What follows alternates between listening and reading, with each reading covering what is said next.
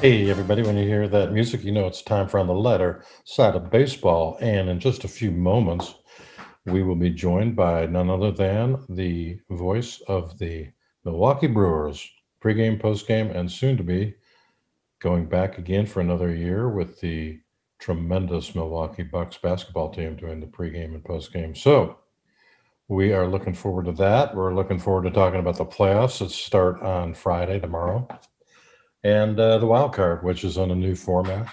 The new format has two teams in each league getting a bye. That would be the Dodgers and the Braves in the National League, and the Yankees get a bye along with the Astros. And the other teams battle it out without travel. So the Cardinals will be hosting a 3-game series against the Phillies. That should be pretty interesting. Both teams have pretty good pitching. And right now, I'm going to give the odds, the edge to the Cardinals. But you never know, man. I mean, it's pretty interesting how this is all going to how this is all going to come out. And so we got the Cardinals hosting. We've got the other teams that are hosting. We will go over here pretty quickly and let you know where we stand with everything. But I'm excited. Finally, this miserable baseball season from a Cubs standpoint is over with. Oh my God.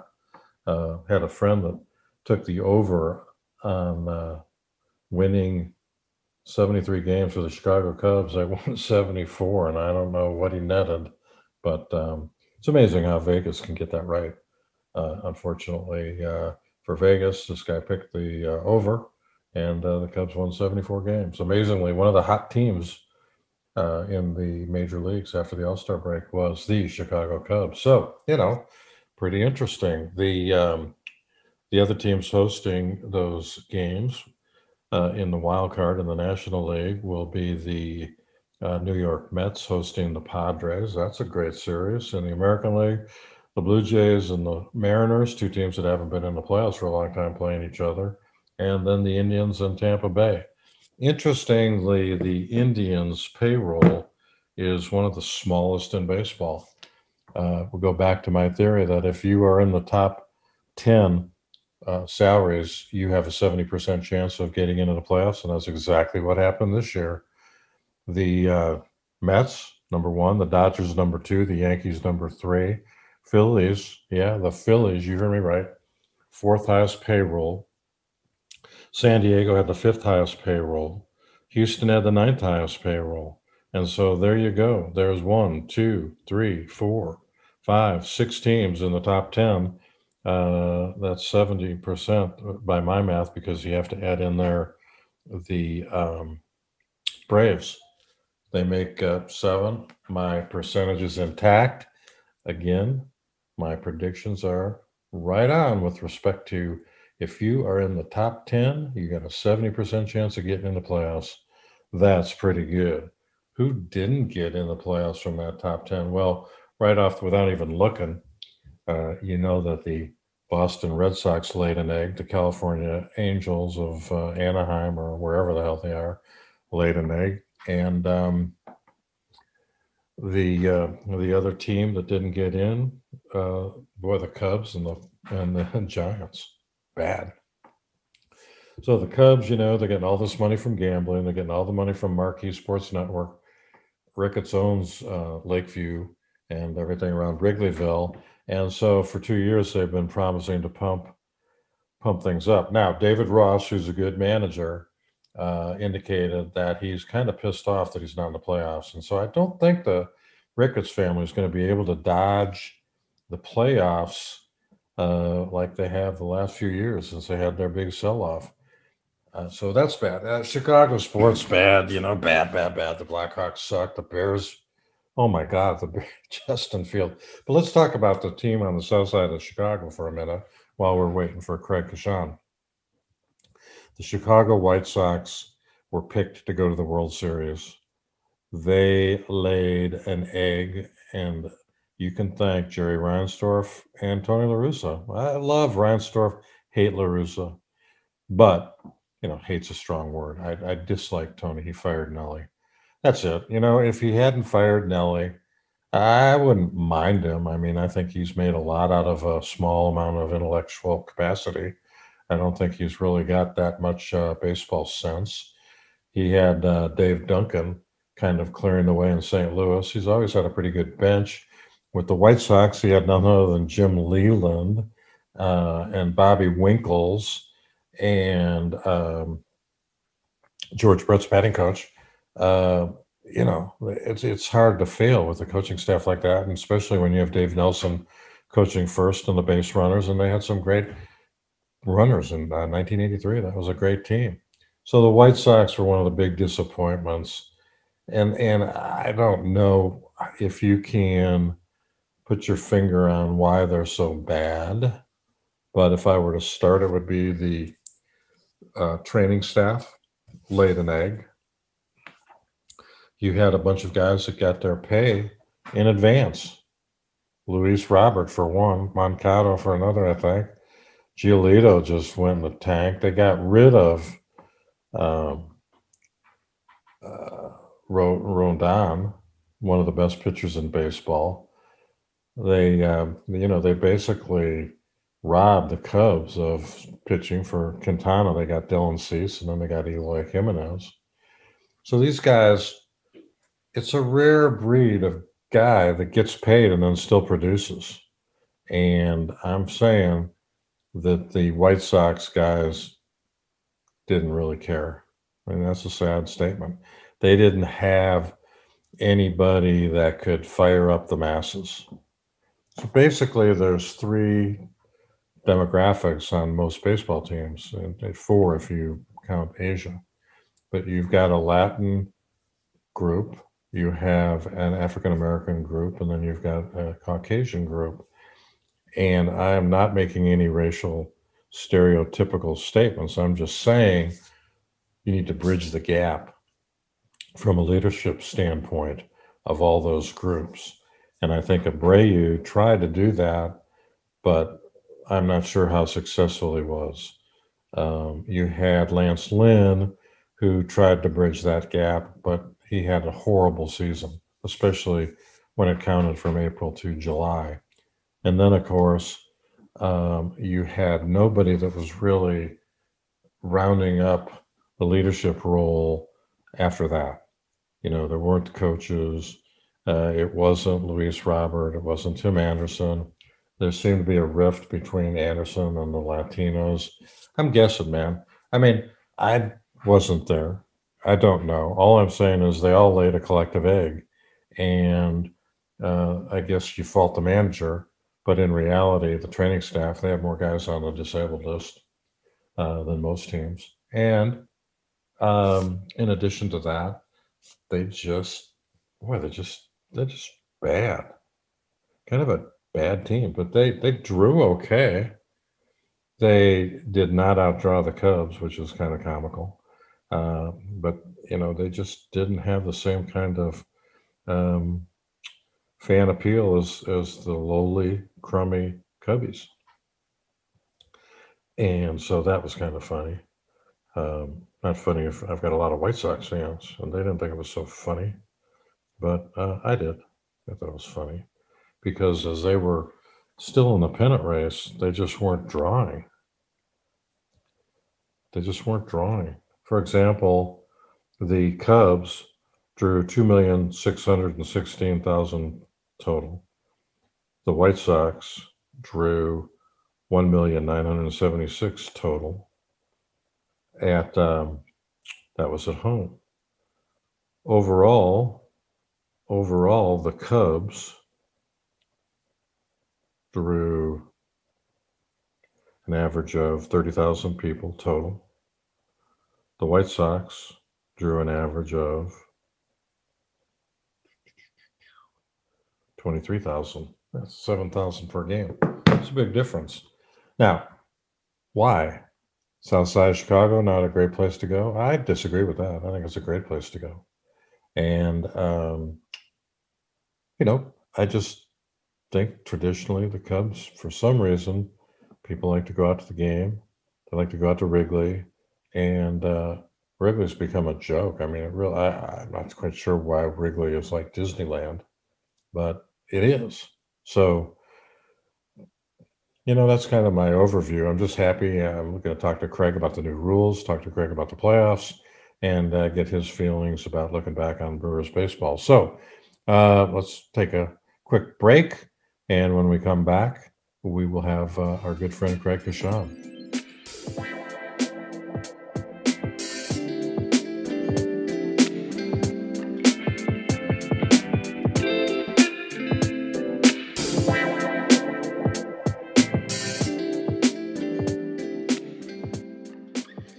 Hey, everybody, we're back on the podcast on the lighter side of baseball, brought to you by Craig Kashan. Yeah, well, maybe not brought to you, but our co-host is back. He's been put back in the saddle. Craig is fresh off of watching the Brewers lose their last game last night, yesterday afternoon. How are you doing, buddy? I'm doing well. And no, I am not paying for this. I'm not being your sponsor. Well, I think we can say Brian Ward and Ward's House of Prime. I think they comped us 3 shrimp and 2 of whatever appetizer you got. That was a weird appetizer. What was that? Do you remember? That was those are bacon wrapped Bacon wrapped like beef medallions, like tenderloin. Yeah, I got to tell you, we'd have been better off going with the shrimp cocktail. Dude, that's my favorite. I eat I anything figured. wrapped in bacon. I figured. We sat down, had a drink, and then you were ordering these bacon wrapped. Now, bacon wrapped shrimp is good if you go to JJ's in Kansas City, probably the best ever. I wasn't a fan, man. I mean, I was a fan of everything else we ate, and we ate a lot. Little horseradish on the side. You're not going to sell me on it, dude. I'm just telling you. Come on, man. A little dry, a little bit undercooked bacon, but the the rest of the meal. And by the way, Brian listens to all these, so you just keep talking. I love Brian. I'll tell you what. I'm going to try to get him as a sponsor next year. And yeah, we'll be back for. I was a little bit hesitant on. I was kind of fading there down the stretch. I rounded third, and I kind of had a hammy on doing the show next year. But I mean, I'm back. Next year is going to be a great year with the new rules.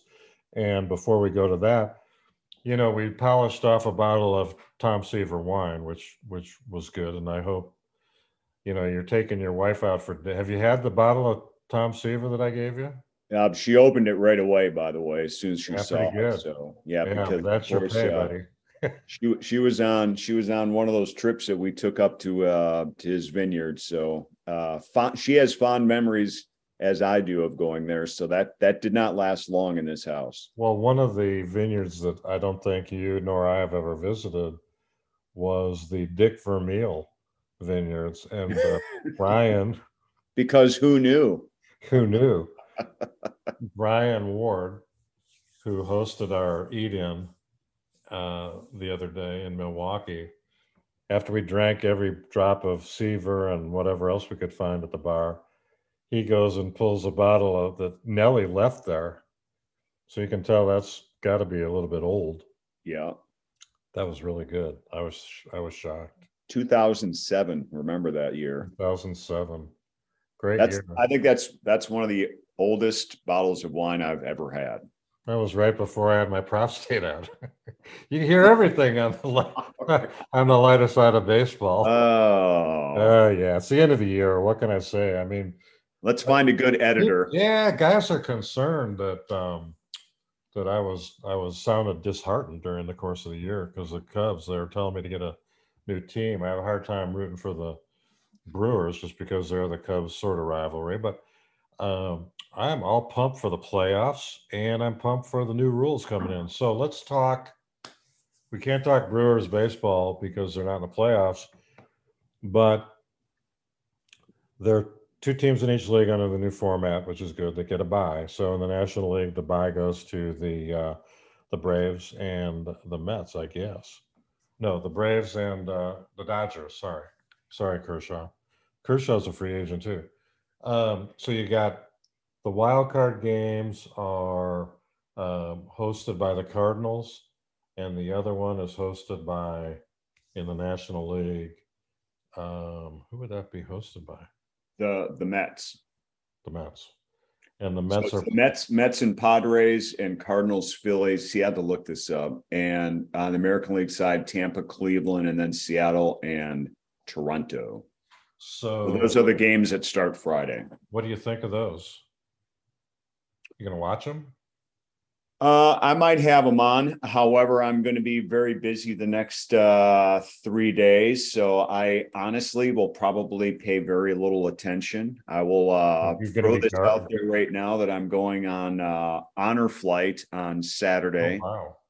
And I'm resting up tomorrow because that is a 3 a.m. wake up, 5 a.m. departure, and we don't get back till 10 p.m. It's a day trip.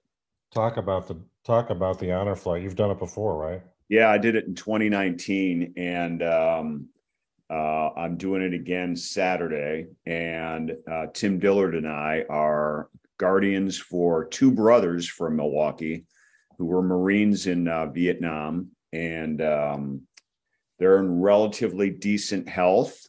So they're going on this trip. They have not been to DC to the memorials, and that's what we do. We tour all the memorials, and we're taking 231 veterans, and it's a big trip. It's a good chance for them to reminisce, maybe see some old buddies, and go to DC. And most importantly, they get a hero's welcome parade back at the airport when they return.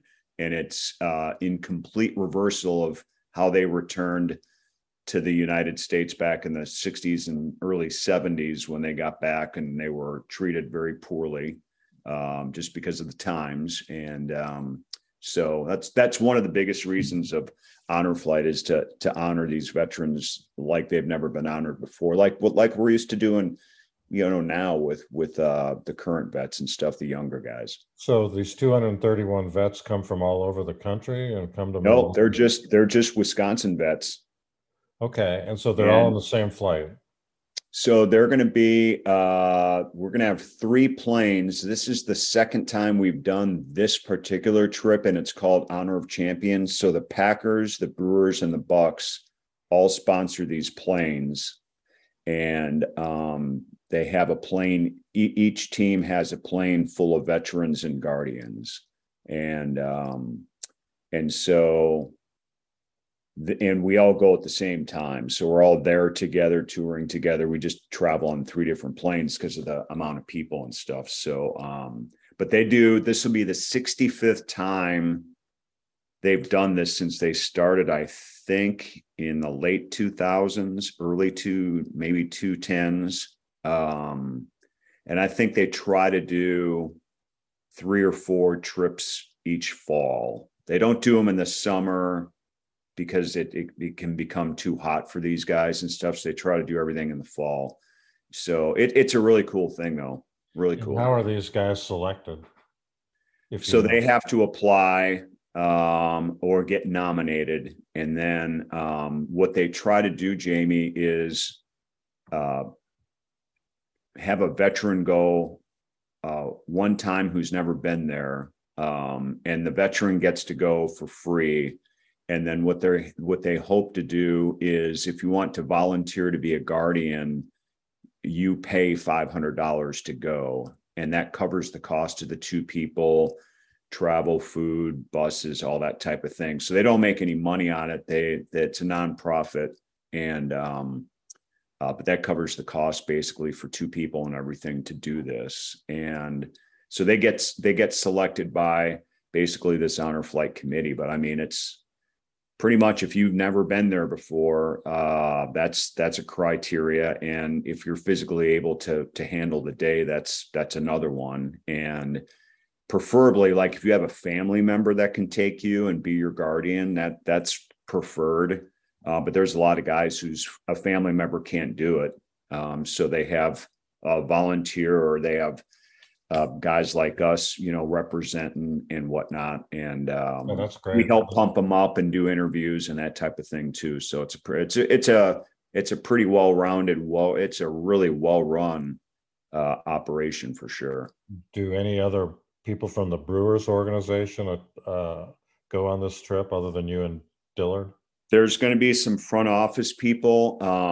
There might be a player or two that they add late since they did make the playoffs, but because of the playoff date, there weren't any scheduled to go. And the Packers are in London, so there's no Packers. And the Bucks are in Dubai playing preseason basketball, so there's no Bucks, but there's reps from front offices of teams and stuff. But the bottom line is they've had players before go. They've had alumni players in the past go and stuff. So that's kind of a cool thing. That's really cool. Yeah. I've heard about it. I know that you talked about it after you did the last one. Yeah. And I was going to make a comment that the Guardians are playing the same day that the Guardian takes his guy up to Washington, D.C., but that correlation seemed to be kind of not that funny. So I decided I wouldn't bring it up until I just brought it up. Well, that's what the Guardians are. I mean, yeah, right? I guess. I still don't know what a Guardian is. Because apparently Cleveland needed to be guarded when it was founded. What the hell they guard? The Monongahela River? Yes, or whatever river that is. Isn't it the Cleveland River? I think it's I don't know. I thought in the movie Major League they talked about the Monongahela River, but I could be wrong.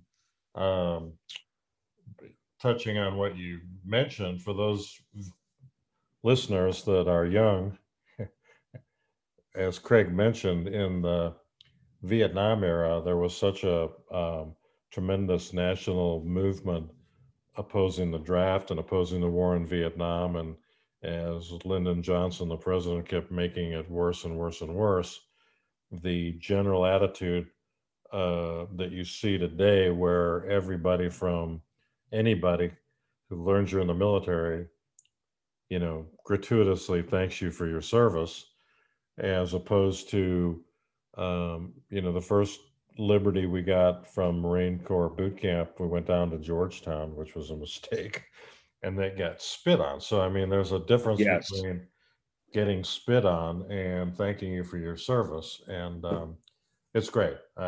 These guys that, I never went further east than Camp Lejeune, so it wasn't exactly like I was a Quang Tri or in the Tet Offensive, but be that as it may, these guys all deserve every bit of respect and honor they can muster from our society. So that's cool. That's great. Yep. And so we met our veterans the other day. We had breakfast with them, and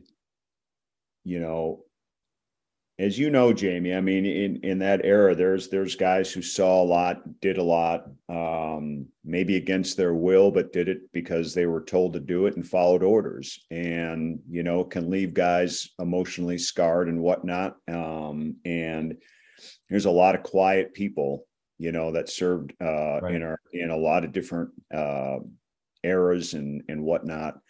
And these guys don't talk a lot. And I think that's the other thing that they want, to allow them to be around their guys and hopefully reminisce a little bit, open up and talk. And when we had breakfast with these guys, one of the veterans was pretty quiet, and he said, well, I was telling them kind of what to expect when they got to each airport in DC and then back in Milwaukee. And he says, well, as long as they don't spit on us again.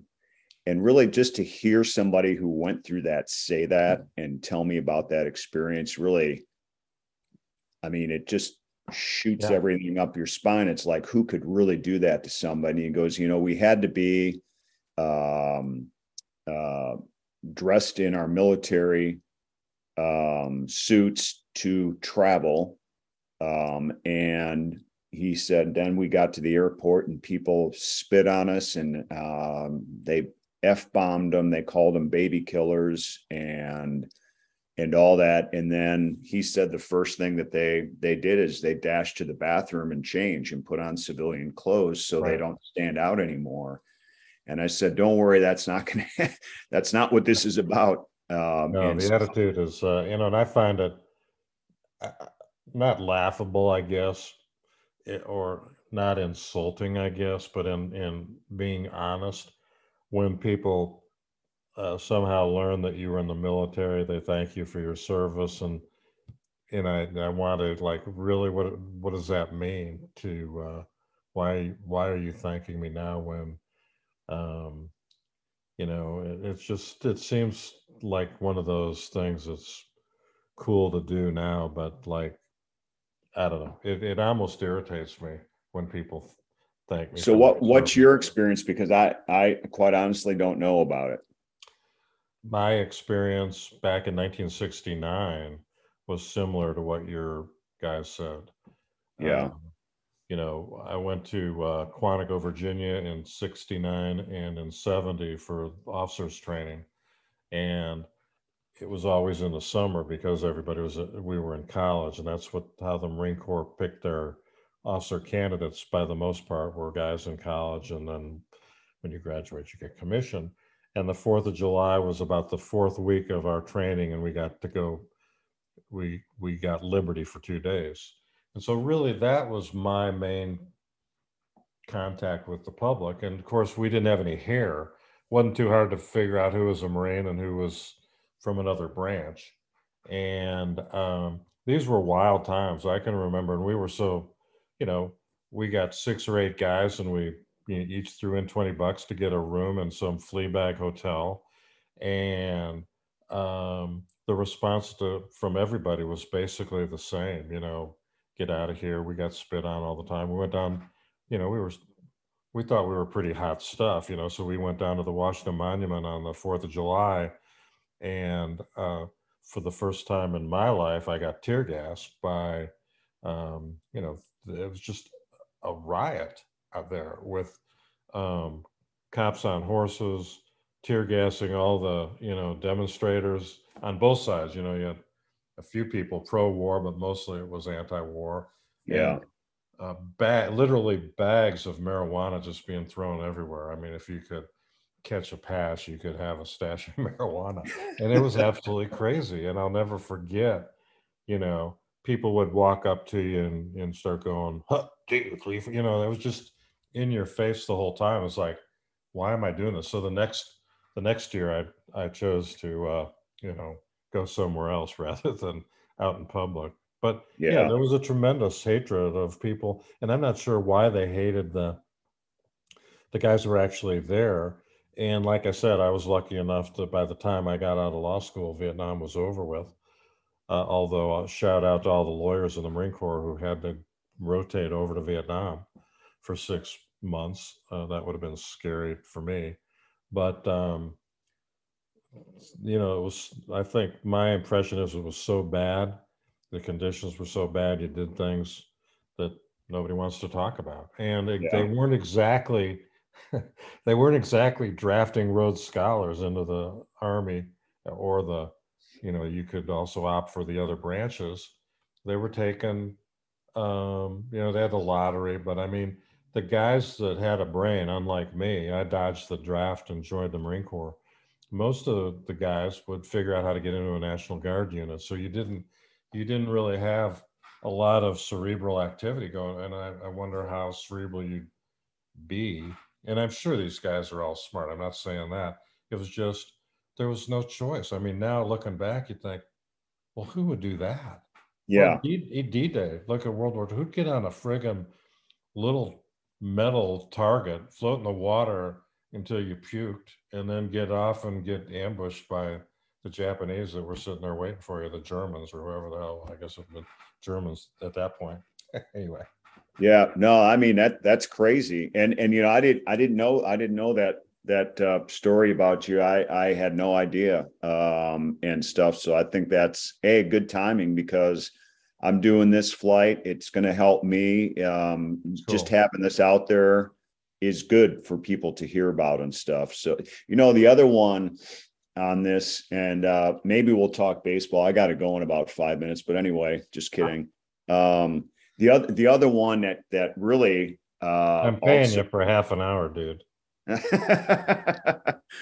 the other one of the other brothers was older, and he said one of the first things he had to do, he goes, I have been in Washington D.C. once, and he said, he's another quiet guy. He'd talk a little bit and then wouldn't say anything. And you're like, are you trying to tell me a story or what? And so I tried to pry a little bit more out of him. And he was like, no, I've been to DC once. And I'm like, when you were soldier? And he says, yep. And I'm like, okay, well, when was that? And he goes, yeah, when I was 19, he said, we stood out there for 7 hours. And I go, well, where'd you stand out there for 7 hours? He goes, we were waiting for anything to happen outside the White House. We were guarding it. And I said, well, what were you guarding it from? And he goes, well, we didn't know. And I said, well, why were you there? And he goes, well, JFK's funeral. And I'm like, wow. I don't know that's the first person that I've ever met in my life that had anything directly to do with John F. Kennedy's funeral. Right. I mean, well, one of the most recognizable things in our country as far as, TV exposure. Really unbelievable. Well, it's interesting because historically in that era, when the position was we weren't in Laos or Cambodia or Vietnam, we're just advisors, and nobody knew what an advisor was. But all these guys, 63, 64, 65, are just starting to go into combat roles in more than being a quote advisor. And then you start having the 67, 68, the Tet Offensive, and My Lai comes out, and you got that thing going on with, then you got Oliver North. And I mean, it's a fascinating historical perspective in something similar to the Chicago Cubs, a failure in accomplishing your goal. How's that segue into baseball? So on a brighter note, that's a good segue. On the brighter note, I think that the World Series is not going to include the Los Angeles Dodgers. What do you think about that? I think that's interesting, and I'm not sure I totally agree with that, but why would you say that? I don't think their pitching is solid enough to get by and defeat the Mets or the Braves. Interesting. I think I know that's a tough one. What they end up winning? How many games they end up winning? 115. 111 games. 115. 111. They were 111 and 51. Yeah. So why does Uretsky think they're not going to get past the NLCS? They're too good. They're going to lose. It's that kind of year.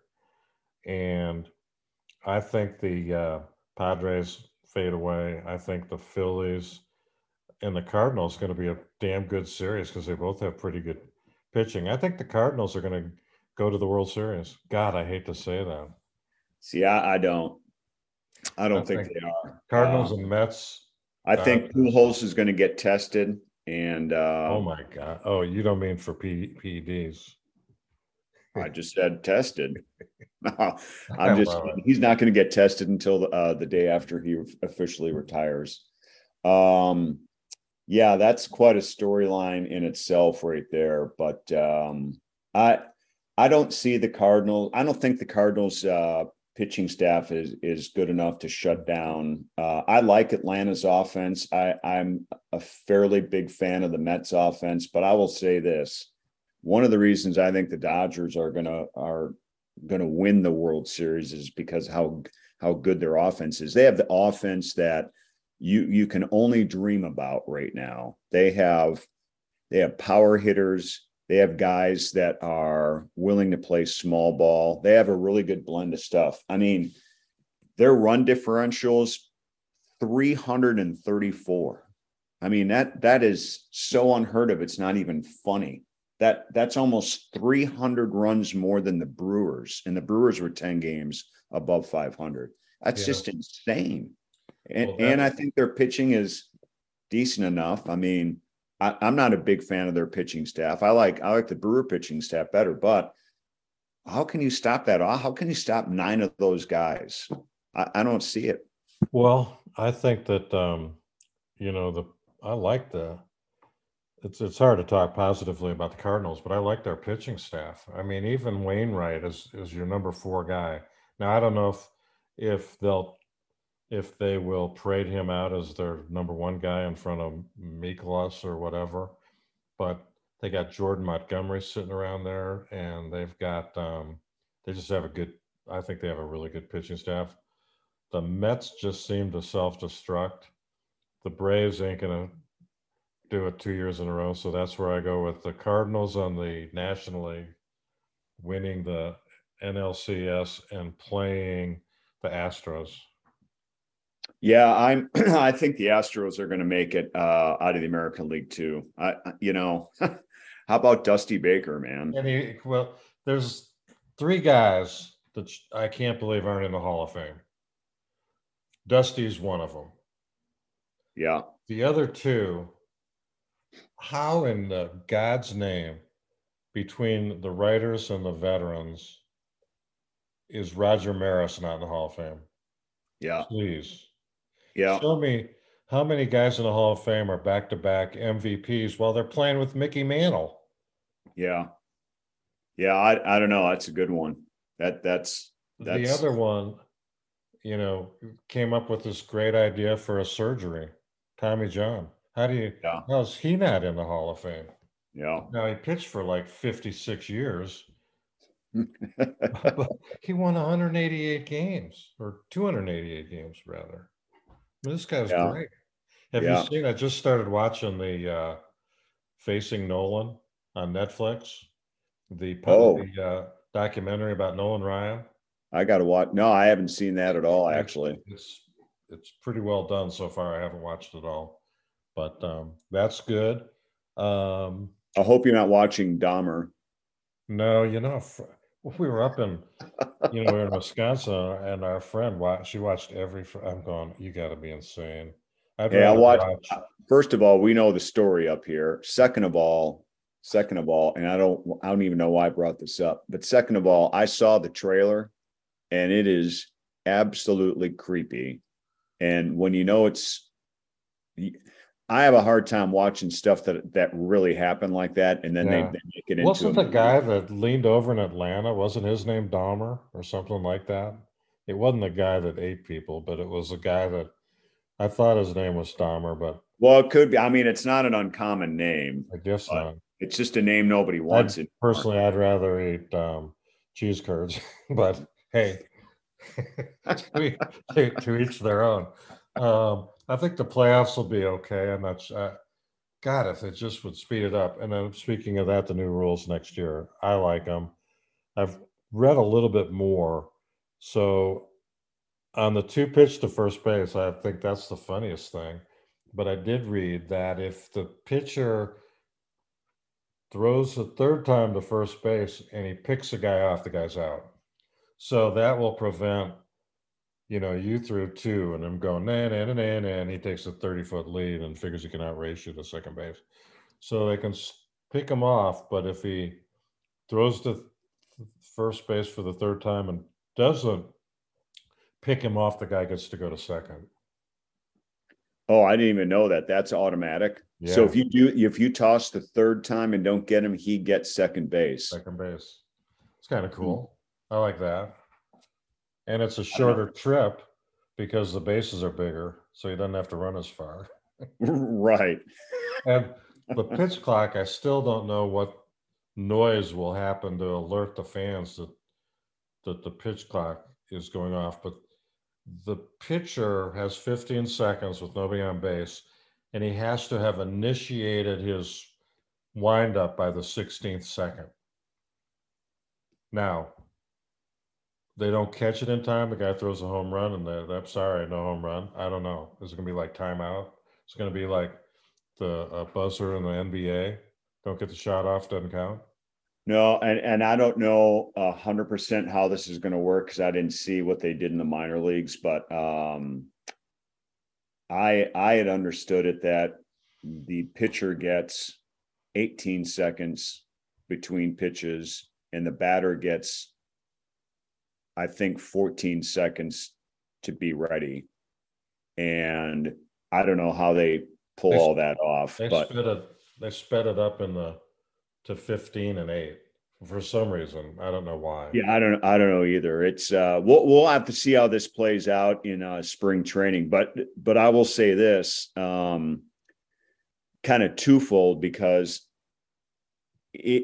anything can work in the minor leagues. Let's face it. These guys are doing whatever it takes to have a major league career. So they're willing to do anything. Now, how do you implement it to guys who have been in on the major league level and didn't experience any of it in the minor leagues? Guys that are 30 years old who have played 5 to 8 years in the majors already, if not longer. How are they going to adjust to this? I think that's going to be part of it. And I think that's what's going to be all about spring training. They're going to need 30 games of spring training to get used to this, to be honest with you. I really do think so. And I think these guys are they're going to figure it out. They're going to have to, or else they're going to have to, especially if everything is, if these rules are indeed implemented, for sure. Well, and the Milwaukee Brewers slow play to the Cubs, it's been historically going on, is gone. They can't sit there and look at the batter for 30 seconds while he has to be in the batter's box, flexing his, getting tired while the pitcher's just sitting there going, give me another. They don't even give the signal for 30 seconds in some of these guys. Yeah. So I'm glad about that, because that used to piss me off. And I think that if there's a really loud noise, the pitchers will become like, I don't want to hear that noise again. If they have like a buzzer like the NBA. I don't know. See, I don't think they will. I think everything's going to be up to the home plate umpire. I mean, first of all, how does he watch the pitch in a clock? They already have a clock, in the outfield as it is, so he's the only one who sees it. The base umpires can't. Yeah.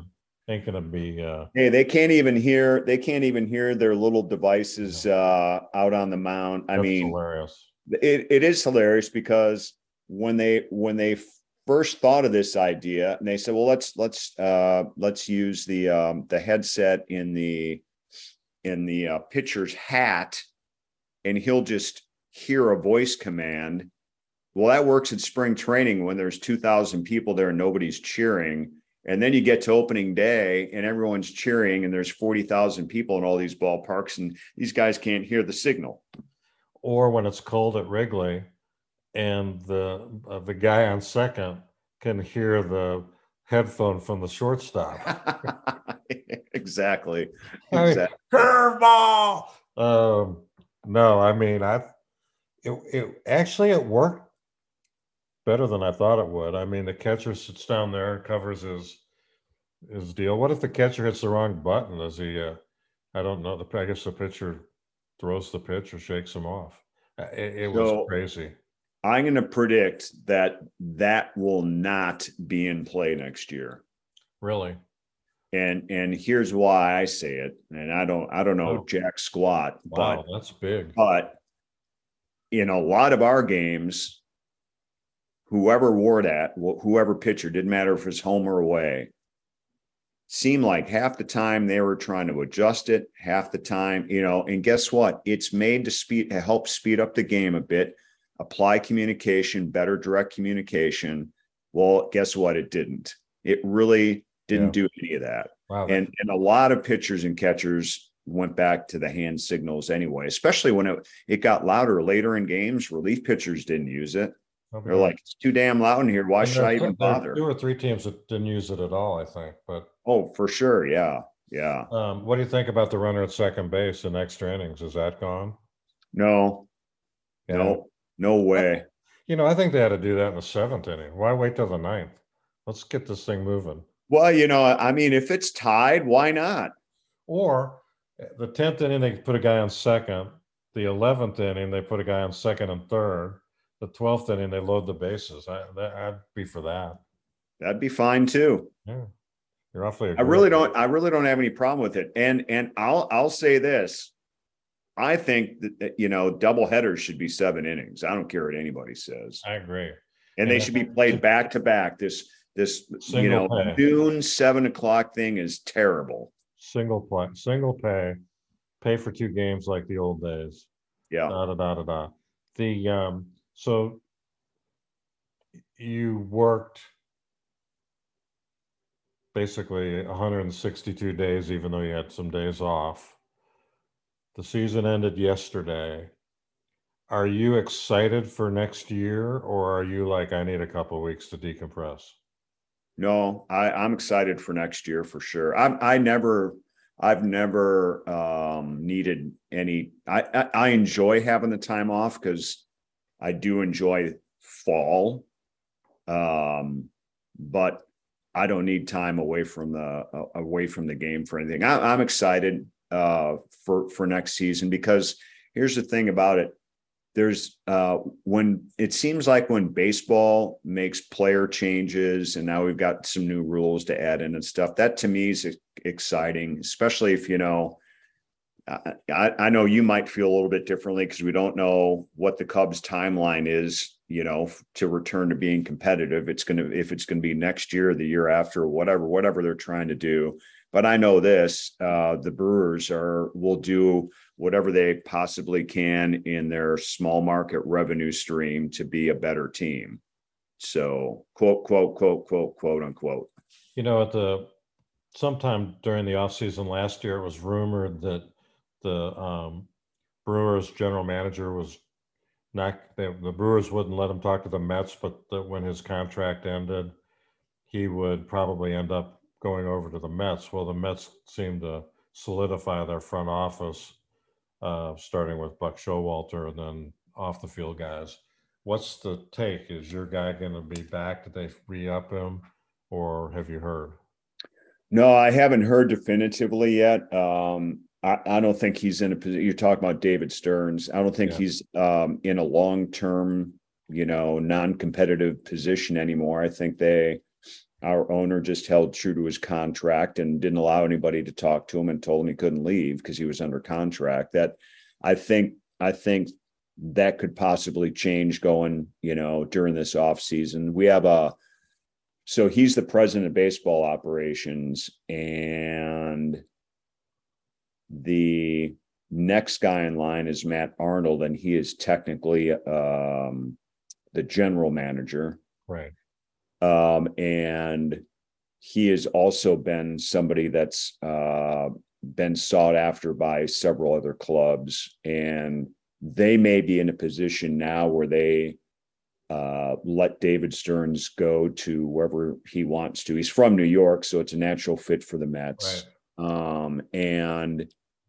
And make sure that they're able to keep, Matt Arnold and then work with him and stuff. So that's kind of how I would not be surprised seeing the Brewers go.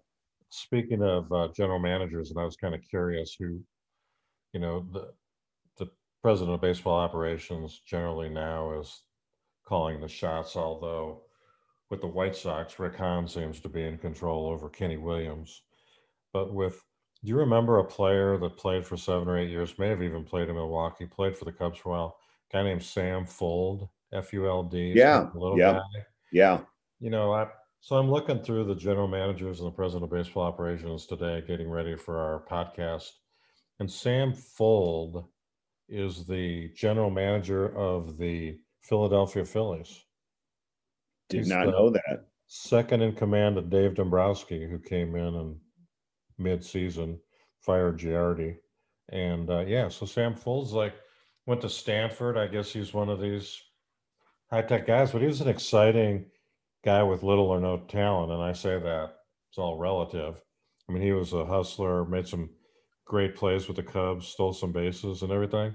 But now he's a GM of the Phillies. They're in the playoffs. And I think the Phillies, I just said the Cardinals are going to the World Series, but I think the Phillies, that's going to be a good series. I'm going to watch that. And I don't know if I think they're pretty evenly matched. I don't like either team. I don't like Hartman. I like the Cardinals only because they let Molina, Pujols, and they went after Goldschmidt and Arenado. I mean, how can you not love your guy while the Cubs are letting everybody go? Interesting. I think the Cardinals will be. I just don't think they're going to go to the World Series, but they very well could get to the league championship for sure. I mean, look, I admired what they did at the trade deadline. I've always admired their draft and develop pitchers and position players. I admired the moves they made at the trade deadline. And how can you not appreciate that all pays off, and they end up being the 3 seed when they, for a time, they were barely a wild card competitor. Yeah.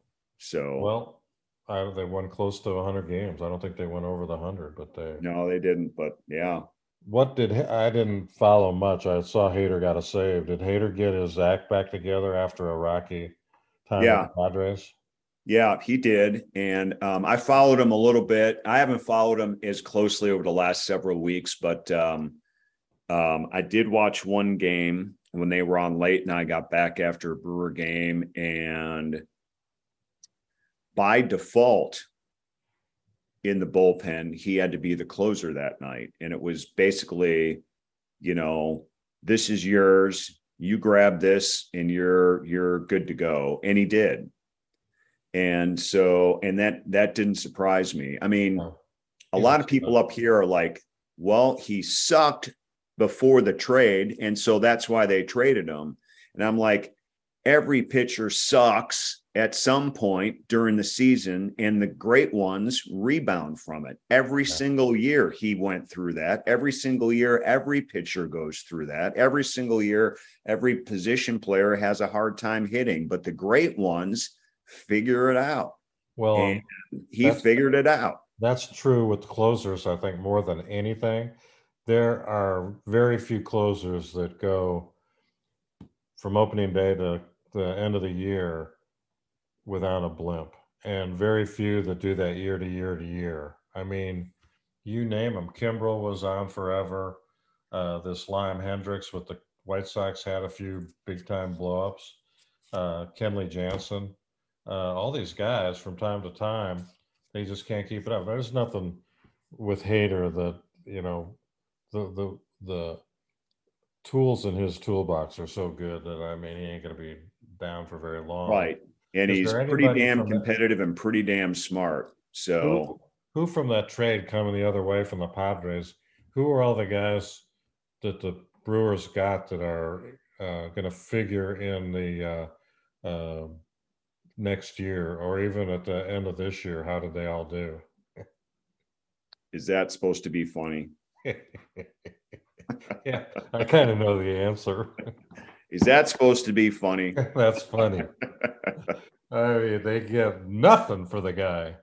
They didn't get anything to help him, as it turned out, for this particular final 2 months of the regular season. And the two minor league guys, is absolute who knows at this point. And they're supposed to be good. They got. But I don't know if they'll contribute in 2023, 24, 25. They got a couple DFAs, which was great. Talk about not putting on a uniform. They got designated for assignment within a. The one relief pitcher, Lamette, I think his name was, and he ends up, getting DFA, never put on a uniform. That surprised everybody. And then Taylor Rogers, I don't think he understood his role in the bullpen, and I think because of that, he did have a couple of saves, but he also gave up a ton of home runs. So I think Boxberger did a pretty good job. Suter's kind of weird dude. You know him, I don't, but I'm not going to ask you. He's a good pitcher. He's a good guy. I mean, he's definitely a role player in the bullpen and stuff, and does a pretty good job when called upon, for sure. He's been around for a long time. I thought the biggest, and we'll close with this, the biggest development in the Brewers bullpen over the course of this past season was Devin Williams finally cutting his hair. That was big. That was big. And apparently it was contagious, because then Aaron Rodgers did something with his head. See? I don't know if you saw Aaron. Oh, yeah. I mean, he cut everything off, but a couple little lops of hair on each Yes. side. Yeah. If the center can't find his butt, I guess he grabs onto his. I mean, It's the I'm not an same Aaron hairstyle Rodgers. you used to wear, Jamie. Yeah, before I got it all cut off. Yeah. Now I wish I could. It's just kind Shave it in the back, leave it long in the front. Like that would cover up a lot of mistakes right now. When's your first Bucks assignment? I'm doing their preseason show on Monday. Wow. So you have to actually work. Yes, but they don't start till the third week of October for real. Do So you split assignments or do you get the whole deal this year?